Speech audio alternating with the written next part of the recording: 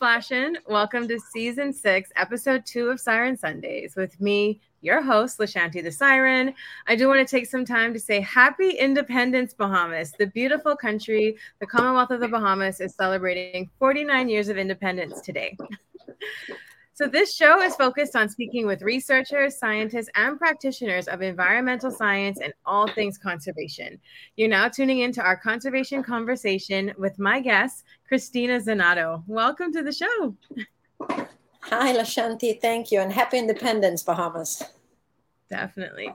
So let's get straight into it. Can you tell us a bit about your background, your journey into becoming a shark expert and cave explorer?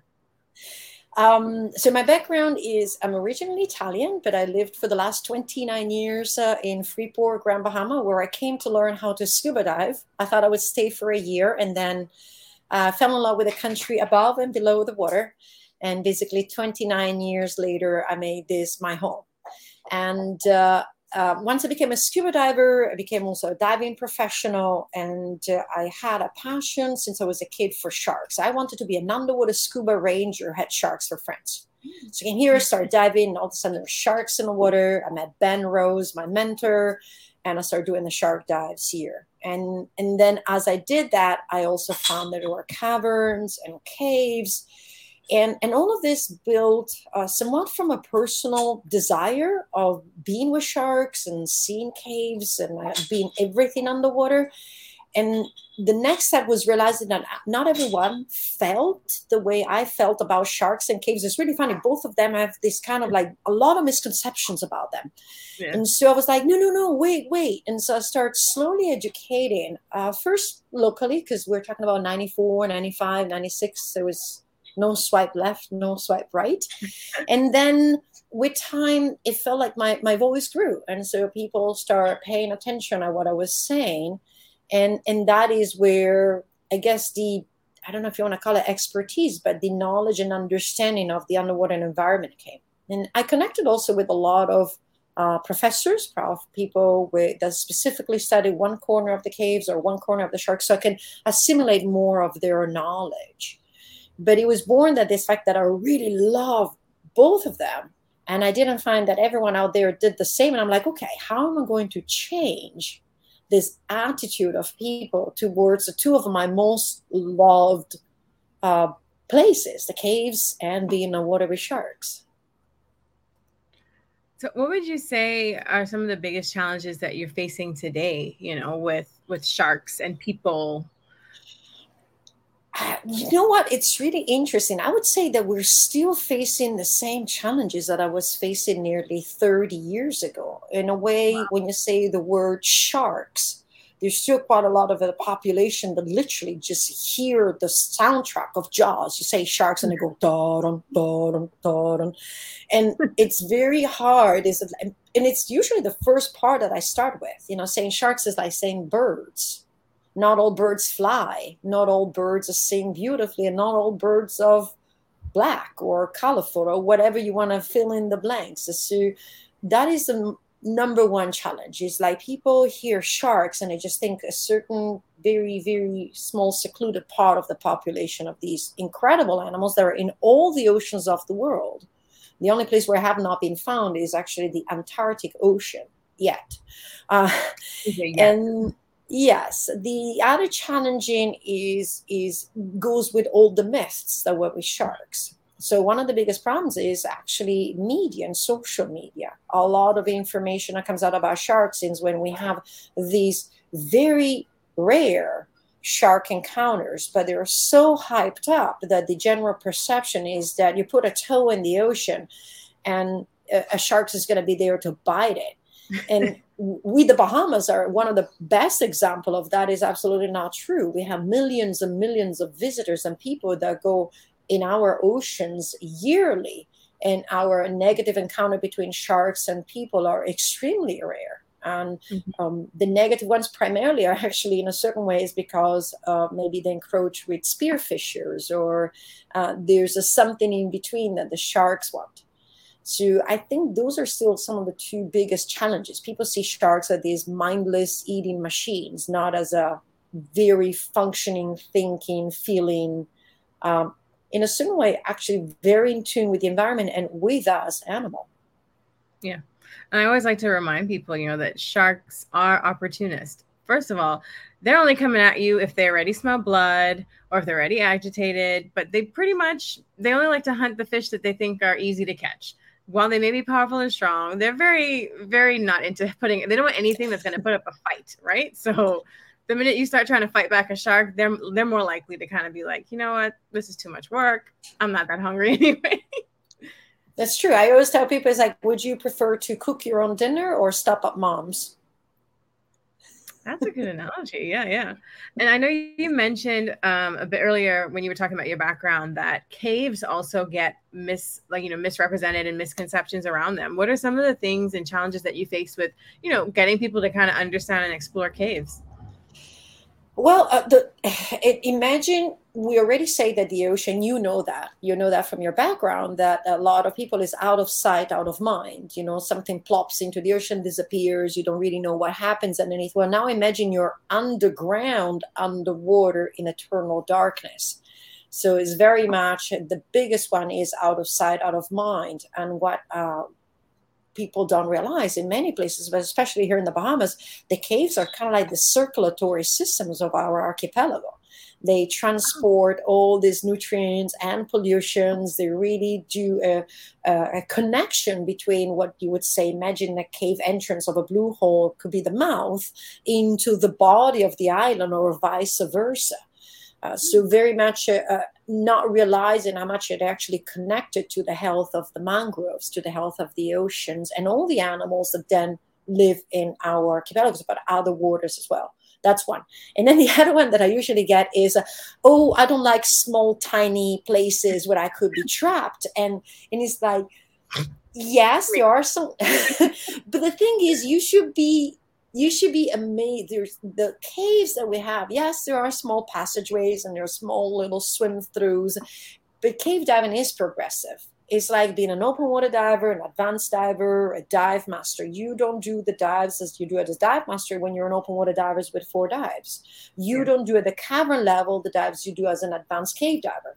But most caves are actually passageways where I can comfortably swim through with all my gear. Some of the rooms down there are like the size of cathedrals.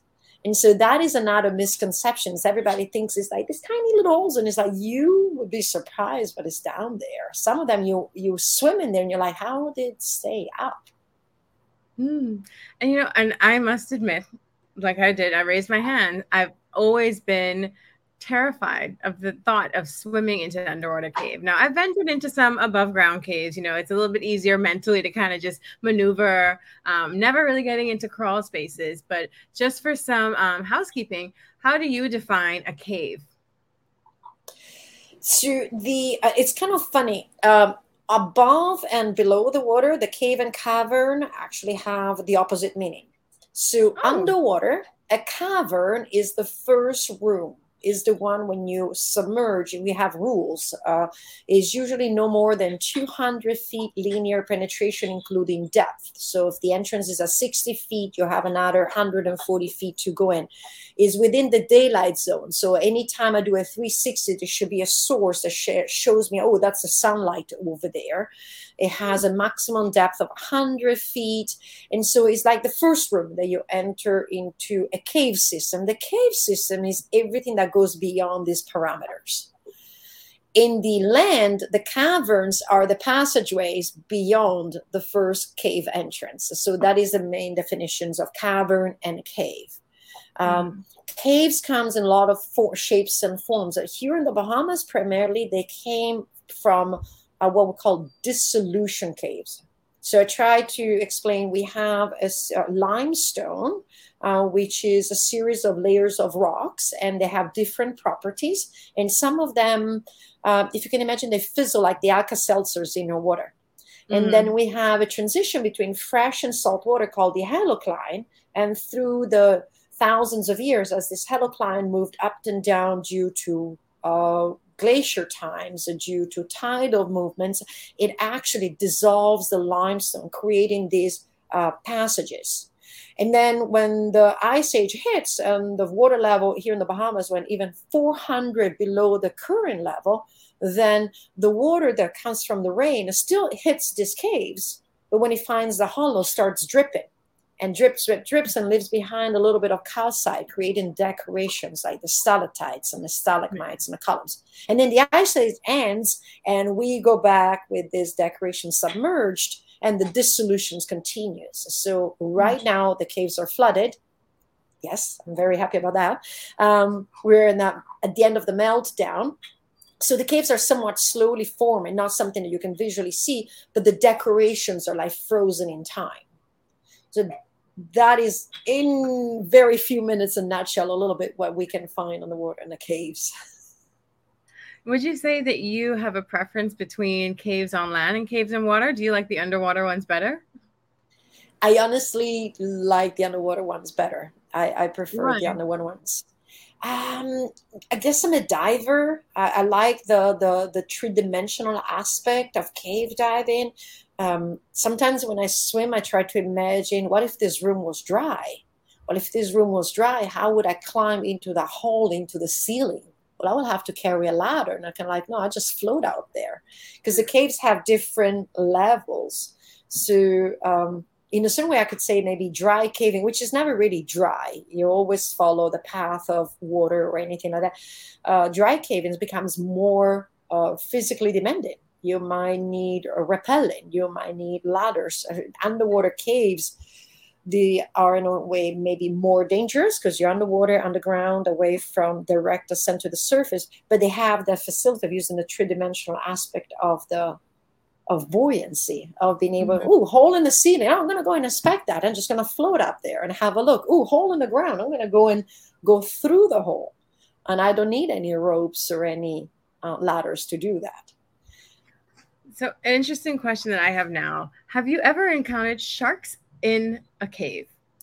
Ah, very good question. I wish there were sharks in caves. It's actually a title of a blog I wrote a long time ago. Yes and no. So not inside, like beyond the entrance, but absolutely, especially around the blue holes, the ocean blue holes, the ones that are open up into the mangroves or into the bays. I found silkies, definitely lemons. I've seen even bull sharks hanging around those entrances. And sometimes there've been like some of the Caribbean reef sharks, they'll sit and kind of sleep right in between the transition where the water flows of the blue holes. They'll be sitting there on the ocean floor. Nurse sharks as well. It could be that they benefit from the flow. It could be that it also is, as we know, ocean blue holes are so rich in fish life and food. So the sharks obviously will hang around in those areas. But yes, I've seen sharks around blue holes. Actually, that was kind of like my aha moment many years back. I was preparing my cave gear off a Sweden ski, off the back of Sweden ski, to go down a creek to go and explore a blue hole into the mangroves. And these tiny little sharks were swimming around my ankles. And then I realized when I explored that cave, then it went on the other side, which was affected by the human population of Sweden ski. And all of a sudden it was just like, wait a minute, it's shark conservation and cave conservation, but it's actually caves affect sharks and sharks affect caves, and all vitally interconnected. So really cool. There's both of them are like so much integrated into each other, even if you wouldn't think so. Right. Yeah, and I think yeah, caves and sharks are definitely some of the things that Bahamians don't really give too much thought about. I know one of the things that I talked about in my live before the show is the fact that I feel like people don't realize that the Bahamas is so much more than just beaches. So if maybe you could share, what's one of the most like maybe more amazing things you've seen in some of these caves or even just with sharks during your time here? My goodness, where do I start? So geologically, the Bahamas is one of the most stable plateau in the world. That means if you go in other parts of the world, you'll find these sedimentations that I was talking about. They've been pushed up, they're cracked, they're this way. In the Bahamas, it's completely stable. So scientists can really deep core sample and study a lot of what has happened around this archipelago, but in general, weather-wise, acidity-wise, development-wise. That to me is incredible. The other one for me as someone that comes from a different background is when I landed on this island and they said, oh, you open a tap and fresh water comes out of the tap. And I was just like, wait a minute, you don't have any rivers, you don't have any lakes, you don't have any mountains, glaciers, snow, and you have fresh water coming out of the tap, where I call it the Bahamian gold. The wars will be fought not over petrol, over fresh water. Wow. There's a 20% of the world that's already struggling with access to fresh water. We in the Bahamas has access to fresh water, and we need to take care of it. So that to me is mind-blowing. The Bahamas have been one of the first places, for example, where some unique cave craters have been found. Ben's Cave here in Freeport, Dr. Geo Jaeger found the Speleontis leucaiensis and created a new class of animals, which is like the Remipedia. Remipedia is a little crustaceans with tiny little feet it basically means oar's feet. You know, they move through the water, moving this rowing, like a rowing. Okay. Yes. Yes. And they move through the water. They're about this big or this big, and each cave has a different one. We have a very healthy shark populations with a huge variety of sharks. We have pelagic sharks all the way to coastal sharks, so oceanic whitetips all the way to nurse sharks.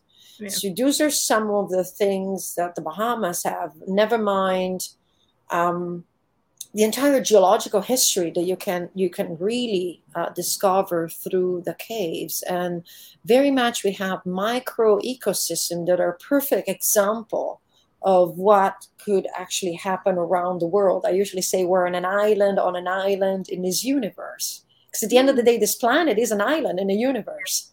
And so what we do, when we do on Sweden ski, it's the same. It will have certain effects and are very detectable. And then what we do on Grand Bahama, which is then what we do on the archipelago, which eventually is what we do on this planet. So those are some of the unique things. I love walking through the bush. There's just so much to understand, from bush medicine to how it relates to the ocean, how this plant affects the filtration of the water, how the mangroves help the coastline, how they help the corals. It's like an enormous environmental encyclopedia, and that's one of the reason why I love being here. Yeah, I always say I feel like the Bahamas could potentially be just as amazing as the Galapagos Islands. I know we do have a question from viewers, and I guess you really shocked some people with your statistics with the water, but D'Angelo asked, how does fresh water get under the ground? So for here in the Bahamas, you noted that, we don't have rivers and stuff like that. So how are we getting the fresh water that we have access to? It filters, a very good question. It filters through these layers of limestone. Some of this limestone, karst terrain, is we call it soft. So it's very porous. When the rain hits the ground, it mixes with the underground foliage, for example. That's the reason why the forest is so important. It becomes mildly acidic. It's calcium carbonate. And then what it does, it fizzles through the soft limestone. And then maybe it finds like a hard limestone. And so flows on it almost like water on goose feathers. And then finds more soft limestones and dripples through. And then it finds the underwater reservoirs. Underneath that, there's the ocean level. So if you were to look at an island, and the island would be more like this, right? So you would have the seawater level out of my thumb in a certain way, and then the freshwater level sits on the top of the thumbs. The closer you go to shore, the thinner is the water lens, the freshwater lens. The further you're inland, the higher the freshwater lens. But that's how it filters. So the limestone is a natural filter, is your Brita filter. These islands are Brita filters of the rainwater. And that brings up when we throw things in a bush, when we dump the oil, when we dump the diesel, when we burn something on the ground, when we abandon something in the bush. And we do. I mean, there's a lot. Driving around these islands looking for caves, I found full areas full of garbage. That stuff, especially human-made, will eventually destroy the capability of the filters. And I'll give you an example. Imagine it's your Brita filter, and I grab it for an experiment, and you normally filter water through it. Well, today I'm going to filter through diesel through it. And then I'm going to hand it back to you. And I says, okay, we'll filter water a couple of more times and you can drink out of the filter again. Would you? And the answer is no, because you're completely compromised the capability of that filter to work. And that's how the limestone works for us. And that's how the water gets underground. So we have another question, but that was beautiful. I think a lot of people don't realize that filter concept of the water, because I know a lot of times people like to make fun of our limestone rock, but it's actually very helpful to our ecosystem. Yes. And we do have a question from Charlotte. Can you tell us about an especially emotional interaction that you have had with a shark, please? Smiley face heart. Yes. Provided that I work with in a specific location, which I call dive site fidelity. I basically been there for 29 years, although Caribbean sharks have already taken a turnover because they live about 15 to 18 years. I know the sharks there. I recognize them from their facial features, from the way they swim.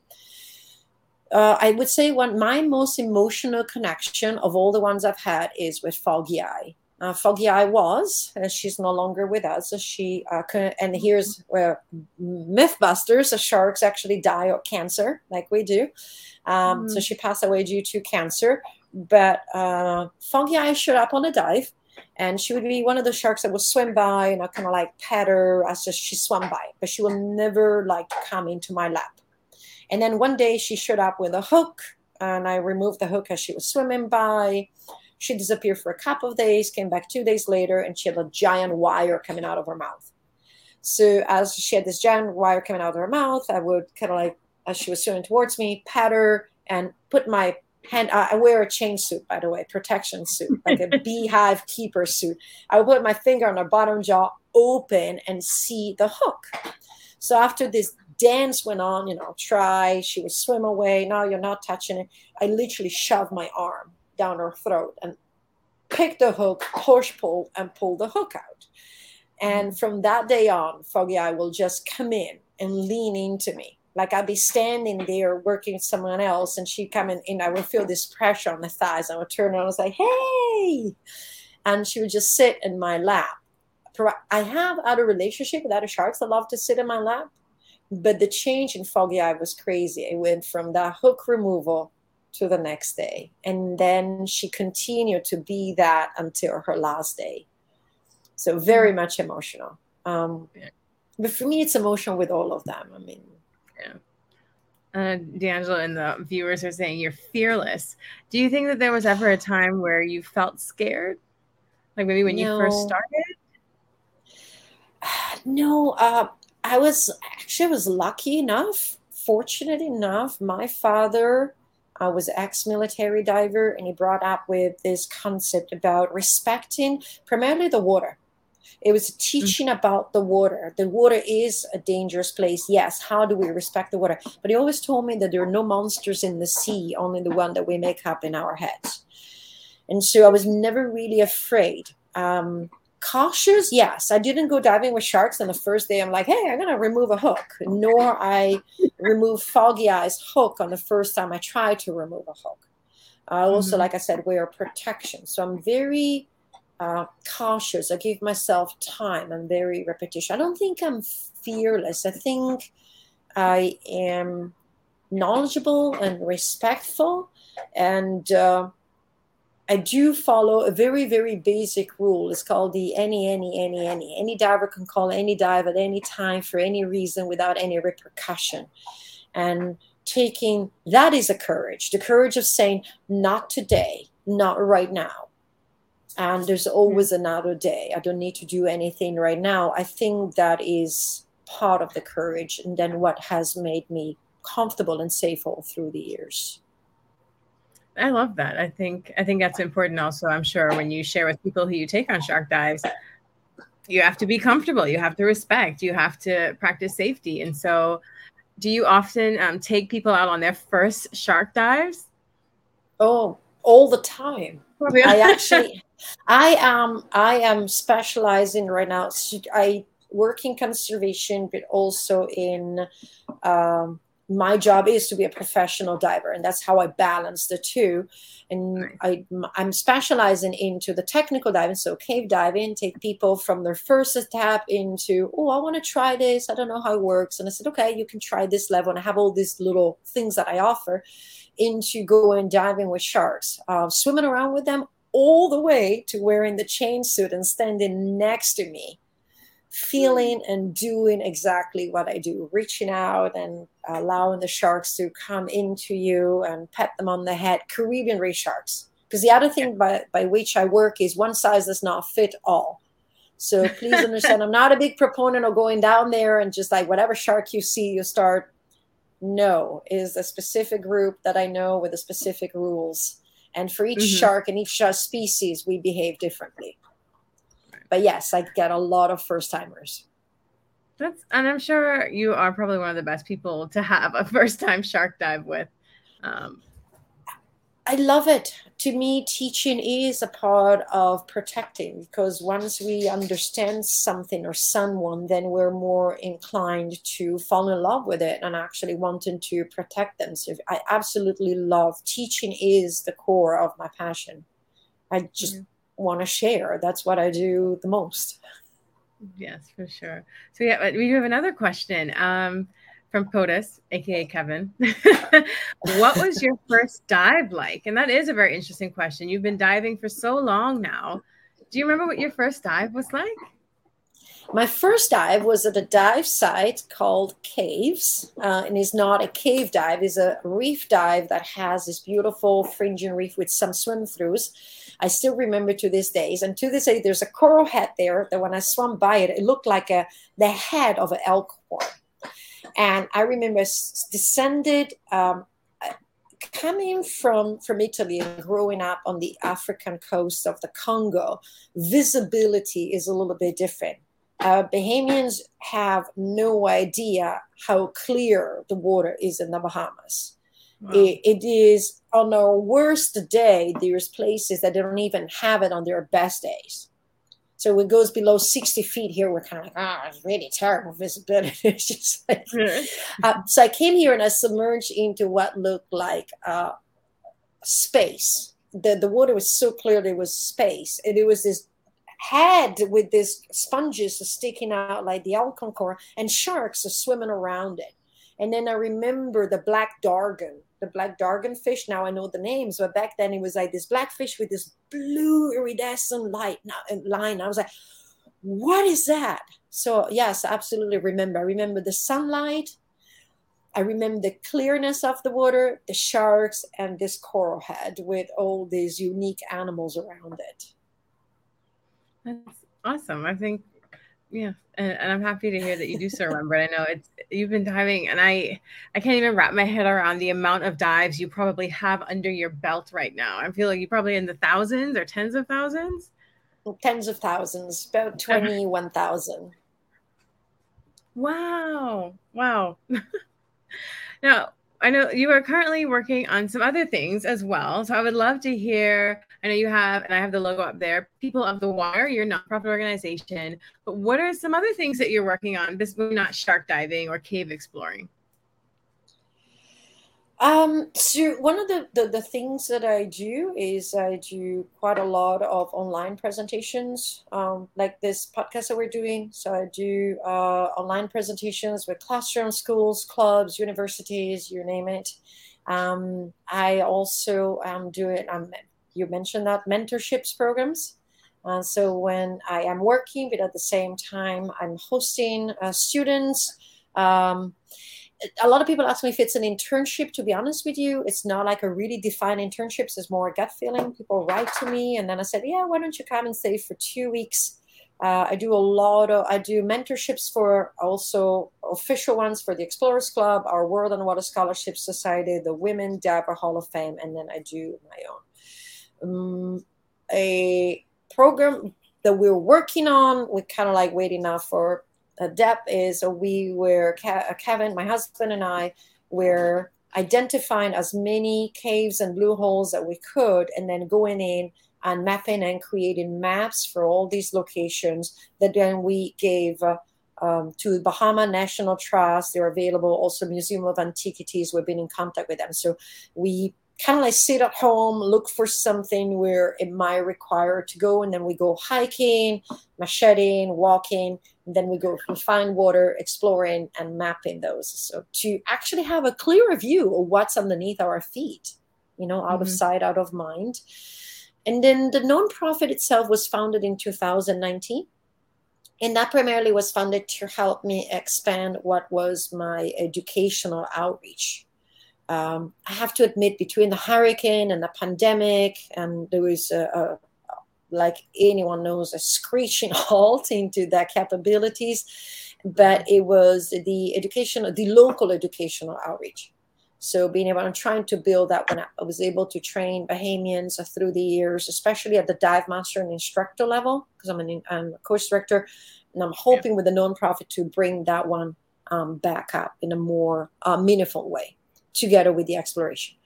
What else am I working on? Well, I've had a couple of books sitting there, and then Kevin and I have a little special project that is more kind of like fun, where he's writing some music and we're creating underwater images that go with each song. Oh, I love that. In the meantime, we clean beaches, pick up stray puppies, return them to Humane Society. That's beautiful. All around kind of person. So how could someone who's viewing get in touch with you or learn more about what you do, volunteer with you, maybe be mentored by you? Like, how can they get in touch with you to see all the amazing things that you do? Well, they can find me on many social media. Usually, and I try to answer everything and everyone on social media to send me somewhat of a reasonable sentence. Yes. Yeah, if you go, hi, baby, and don't write anything else, no. But if you write, hey, my name is, and I was okay, I usually send you anyway to my website, or directly to my email. So you can go on my website, which is CristinaZenato.com without an H, Cristina without an H. Or you can go to pownonprofit.org to see some of the other work that we've been doing. And you message either or, and you'll easily reach me. Yeah, sounds good. So as we start to wrap up this episode, I don't see too many other questions, but still feel free to shoot some questions if you would love to know more about Cristina and this type of things that she does. Who would you say is somebody that, is in your sector that works in the same type of atmosphere as you, whether in the Bahamas or international, that inspires you, and why? Current or... There's two. Whichever. No, there's quite a few, but I would say my original one was my dad, like I said, with his stories of the underwater world and his adventures. And the second one was Ben Rose. Unfortunately, I lost both my dad and Ben 6 weeks apart in 2019, so it's very much a tragedy. The footprint of Ben Rose is everywhere. Ben's Cave, Ben's Blue Hole, Rose Garden, the shark dive, the initial understanding of that. So he was very much an inspiration. As women, Dr. Eugenie Clark was a big influence, the lady and the shark, a woman that 50 years ago was talking about diving with sharks, protecting sharks, and involved in STEM, which is something that from my background, age, and culture was actually not very accessible. I'm a 50-year-old Italian woman who grew up in a place where Italian women don't really go into STEM. and so Eugenie was very much someone like that. But I always say it takes a village to make a person. And so I could sit here and name quite a few of the people, from Dr. Patricia Beddoes to Dr. Mickey McComb-Kabza, to some of Alana Vellacott, that I was first a mentee and now is a friend, but a friend to whom now I am inspired by, because she grew beyond the mentee. So there's quite a lot of people that are a network for me of inspiration and knowledge and understanding. Sorry, I can't hear you. Of course, I had my mic muted, but yeah, definitely Alana. Shout out to her, because she was one of the first people that I met working in marine biology in the environmental space, and I met her in 2008 when I was still in high school. She was at the island school still, and she definitely was one of the people that inspired me to get into this sector. So it's nice to know that she has some link with you, and now we're connected. So that's beautiful. Oh, I see we do have about 2 more questions. Mm-hmm. Kevin asks, what is your favorite region to dive in? And he followed up with and why? You don't have to say us, but Grand Bahama, the Bahamas. Why? We have, and especially here for me, I can go shark diving in the morning, come home, have lunch, pack my gear, and go cave diving in the afternoon. The diversity of the diving and the beauty of the diving that we have here, provided I'm not a big wreck diver, nor I'm a big deep diver, to me, the Bahamas is, we have big life, small life, colors, visibility. You can go in 10 feet of water and stay there forever, and the variety of all of that. So exploration. In 2020, Kevin and I found and explored 2 brand new caves that no one had ever been in. Nobody even knew that existed. So I don't think there's ever better place than where I am right now. That's amazing. Have you ever visited and dived in some of the other islands and caves? Or which ones, yes, I should say, are there? Because I'm sure you've been to the other. Yeah, I've done.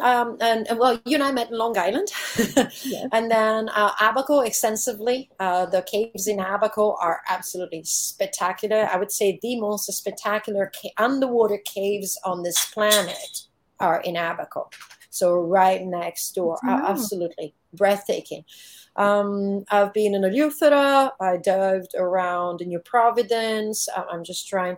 I haven't got to Andros yet, so that is my next list. Yes. Nice. All right, and so we do have from Charlotte. What is the most important thing to think about when diving with sharks? It's actually, again, we're going back to one size does not fit all. So we need to, here's the questions that I will usually answer back to the question, which is, where are you? And that includes the region in the world. Are you in South Africa? You're in the Bahamas. Which species of sharks live, and of where are you? For example, South Africa, are you in a kelp forest, or between Dyer Island and a seal colony where the great whites go patrolling to hunt? If you're in the Bahamas, are you at Tiger Beach, or are you on a regular dive site that other local operators dive from? What are you doing? Are you spearfishing? Are you taking pictures? So very much what are you telling the sharks that you're there for? Because if you're spearfishing, they'll be kind of like, hey, that's mama's lasagna there. I'm coming for it, right? And then a little bit is, what are the conditions? Is it night? Is it day? Is it good vis? Is bad vis? And then adapt that to the animal. If you were to be in the water and you see a shark, chances are you're okay. What I would recommend is if you can't recognize a species, stay calm and relax. Okay. Keep an eye on the animal and slowly kind of like clear the area. And chances are it's going to be 2 of you anyway, right? So slowly move away from the area and let the shark be the shark. And most likely the shark is going to come in, investigate, and then swim away. I always tell people I've found that if you see a shark, 9 out of 10 times that shark already saw you. Like, and if they were going to do something, you would have been feeling the shark, not seeing the shark. So Correct.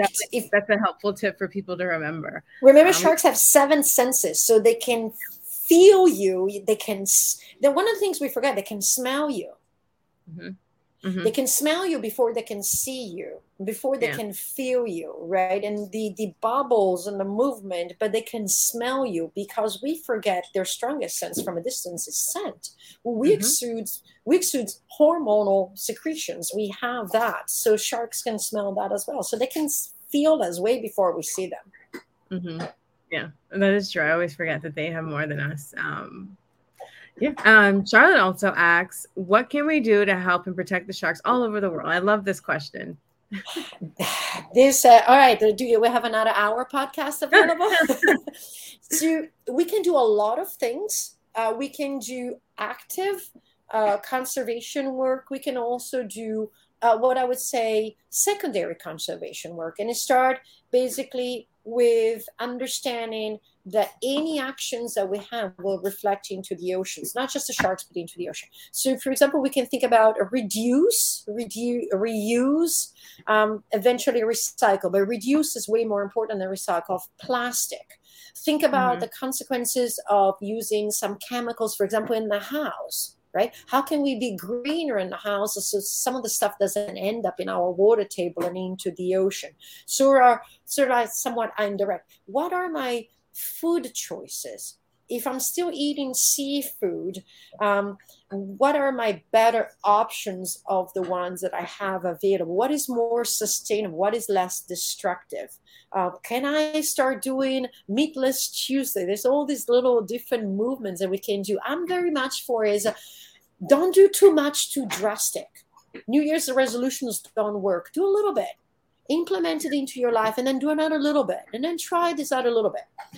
You can work on the rules and regulations of the place you're in.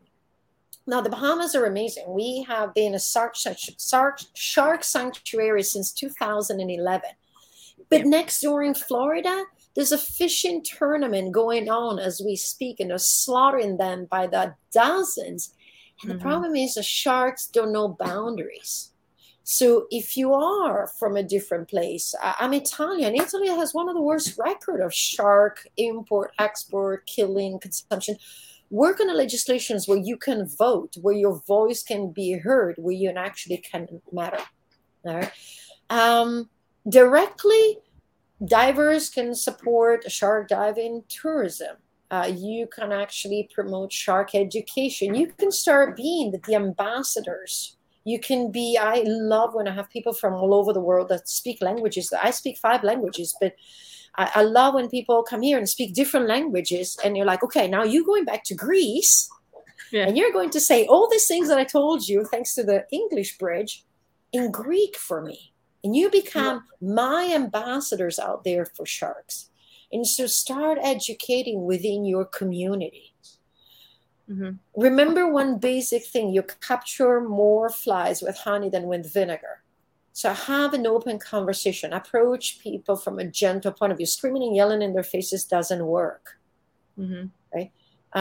One of the most beautiful lessons I've learned for sure in the Bahamas, and how Bahamians interact and how they talk to each other and how they do things, is definitely that.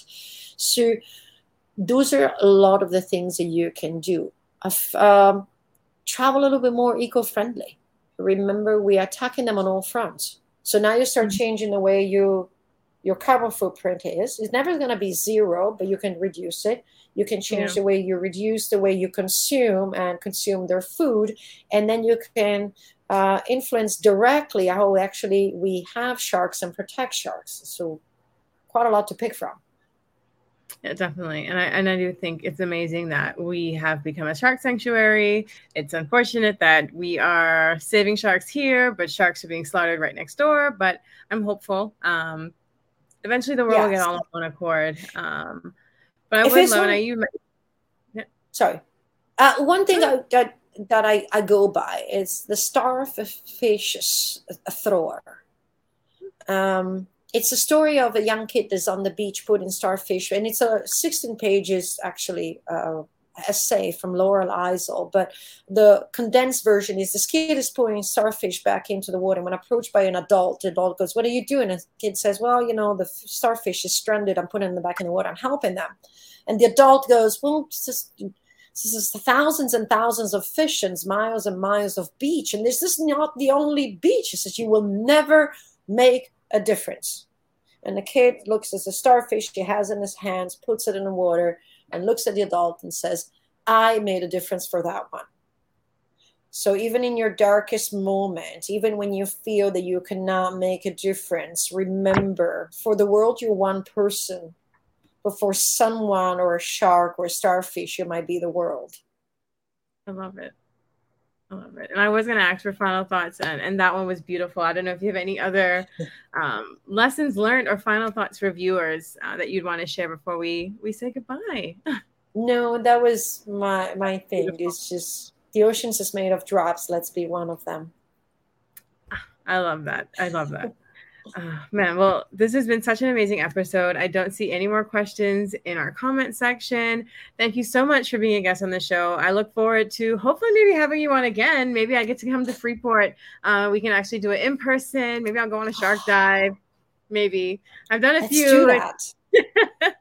Let's do that. How about we do one? We should do one live from the boat before I put you in the water with the sharks, and then after.